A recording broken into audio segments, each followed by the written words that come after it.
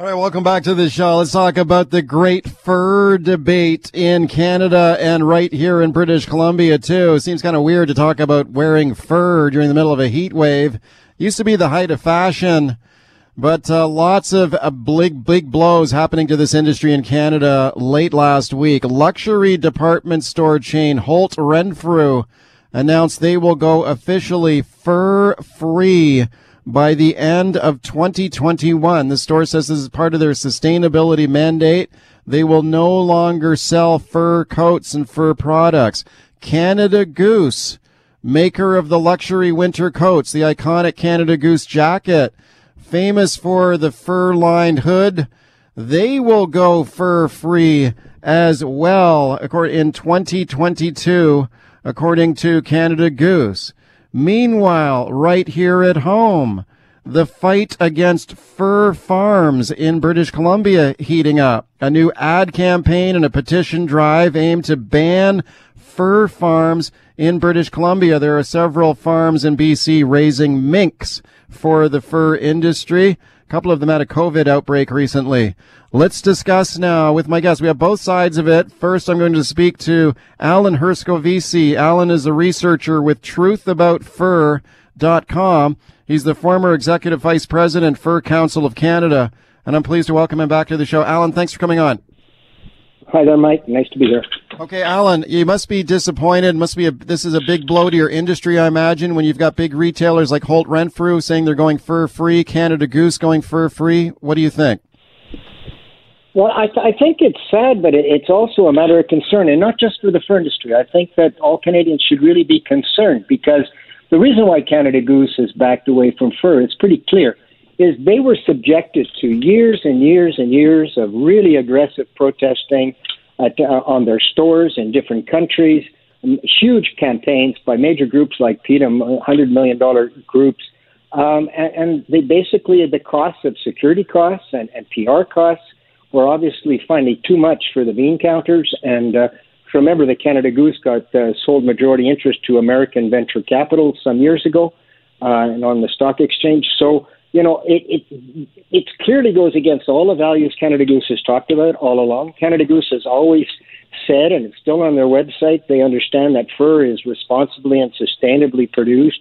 They've understood and they've been proud that they're supporting northern communities and First Nations communities.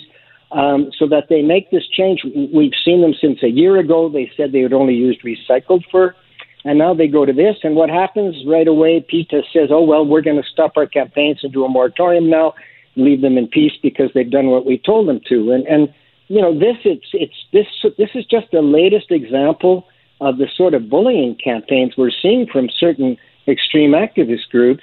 And I mean, the question is this really the way we want companies or governments or whatever to make decisions? Especially in this case where obviously, you know, fur is sustainably and responsibly produced in this country. We know that well.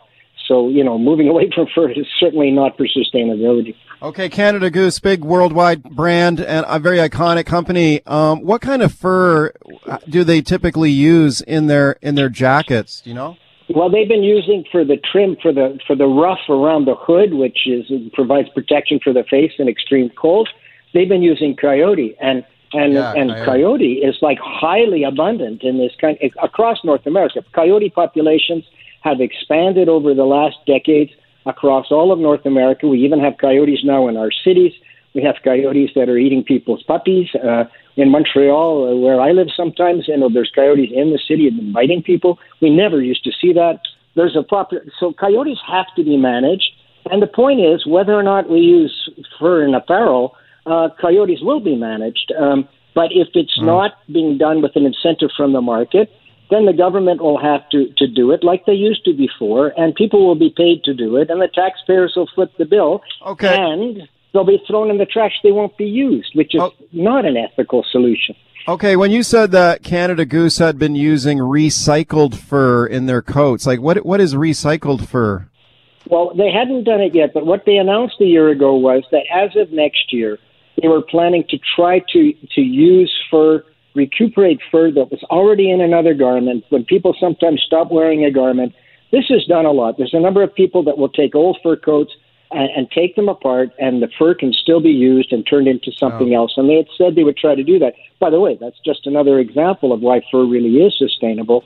And at a time we're trying to, deal with the waste that happens in a lot of the fast fashion that we have now, and over 60% of what we wear is synthetics made from petrochemicals that do not biodegrade. The fact that fur lasts so long and then can be reused in other products, that's another aspect of its sustainability. Okay. So, but the point is coyotes are highly abundant in Canada, and they do have to be managed, and they will be whether we use it or not. So, it's too bad that Canada Goose has been pushed in this way. Speaking to Alan Herscovici, truthaboutfur.com, you mentioned that, this is sustainability argument, which is, a very common kind of phrase we hear a lot, that industries and companies want to have a sustainability mandate. And this is what Holt Renfrew has been saying, that they've decided to stop selling fur because it's part of their sustainability goals as a luxury retailer. But you're saying that the fur industry is sustainable, right? Like, it's not like these animals are going to go extinct. Yeah. No, and this is the terrible irony, and this is why I said I'm concerned how off track some of these discussions are going from reality and from science and biology and wildlife biology. The World Conservation Union, the IUCN, as part of the sustainability, the word sustainability comes from the World Conservation Strategy, which was the idea that we should be making sustainable use of the surpluses that nature produces. Part of what nature makes more animals, more plants, more everything every year, and part of that, we can use without harming ecosystems. The fur trade in Canada actually happens to be an excellent example of responsible and sustainable use. We don't use any endangered species that are not used for fur. Fur in Canada is only being used part of the abundant populations without diminishing the populations. This is actually the goal of sustainable use. And so it's sort of funny, if it wasn't so sad, that companies are saying these things, which are totally opposite. And then sometimes they're using fake fur, which is actually made from petrochemicals, and makes no sense. Just to be clear, nobody has to wear fur. People are free to choose to wear fur or not, they wear leather or not, they eat meat or not. These are personal choices. What's sad here is we're seeing activists pushing to impose their own particular views on everyone, and they're doing it with kind of protection racket tactics, literally like sort of mafia protection racket of, I'm going to pressure you and I'm going to attack your store and I'm going to make your life miserable until you do what I say. Okay, and let me. It's just simpler for the companies to back off, which is a sad thing. Let me ask you this, Alan. Last question for you. I mean, you're saying that these companies are knuckling under to pressure tactics, but these companies are in business to make money. I mean, that's what it's all about. Bottom line is they want to survive, they want to be profitable, and continue to make a lot of money. So I would imagine if you're an executive in the boardroom of Holt Renfrew or Canada Goose, I mean, you're looking at this campaign, you're measuring public opinion on attitudes toward fur, and you're saying, you know what, this is doing us more harm than good as a company. Let's stop selling this so we can remain in business and keep being profitable. Isn't this like a bottom line business decision for these companies? It is, but not quite the way you're saying it. In the case of Canada Goose, again, I'm convinced because of all the statements they've always made, and right up till recently, and the president, Danny Reese, the family have always strongly supported and understood the value of fur as a practical, sustainably produced, responsibly produced, supporting northern communities. This has been really central to what they talk about in the legend of Canada Goose. So that they turn around like this, is clearly as a result of pressure. Holt Renfrew is a bit different. Ironic, too, because Holt Renfrew actually began as a furrier 100 years ago. But, what happened, it belongs to the Weston family. And a couple of years ago, the daughter took over the company. She lives and has always lived in England. And she's very much part of a whole anti-fur sort of in England, that whole mood. And that's where that's coming from. It's somewhat different. Okay. But in the case of Canada Goose, I think it's clearly pressured. But look, the good news is there are other Canadian brands, great companies like Rudsack, like Moose Knuckles, like Nobis, that are producing beautiful fur trim. And of course, all this claim that people don't want to wear it is, of course, nonsense. If you almost anywhere except Vancouver, if you go to any major city in Canada through the winter, and you see all the young people wearing, fur trim parkas, clearly it's not true that people don't want to wear it. Okay. But I'm mostly concerned that we're getting really misleading messages. Wear fur, don't wear fur. But let's not pretend that it improves sustainability to stop using fur. That's simply not true. Thank you, Alan, for being a guest on the show once again today. Always a pleasure. Anytime. Okay, appreciate it. Alan Herscovici, their Truth About Fur. Let's get the other side of it now. My guest is Zoe Peled. Zoe is the co-founder of the Ban Fur Farms BC campaign. Zoe, thanks a lot for coming on today. Thank you so much for having us on and being open to further dialogue about a very important and very pertinent subject right now. Yeah, sure. You're welcome. I just spoke to a fur industry official who's unhappy with these setbacks. He says fur is a sustainable industry. That's great for Canada. What do you say to him? I would say, so I actually wanted to address something. So Alan did write a formal letter to the Chilliwack Progress following some information they published about our campaign. And what I would like to kick off with, specifically in regards to that letter, is within his response, he refers to us as activists who are, quote, imposing our values on others. And the reason why I would like to bring attention to that line specifically is this is not uncommon. And this is not uncommon because the minute that someone or an organization is labeled as, animal activism or an animal activist, it is often discredited. And the reality here is that, yes, animals are a very important part of this discussion, given that they are at the center of the industry. But this is not an animal activist issue. This is an everyone issue. Because when we look at the industry and we look at the problematic components of the industry, they relate to animals, they relate to the environment, and they relate to public health. So this is not an issue that can be polarized as many organizations may try to do. And we really need to be looking at the entire picture here.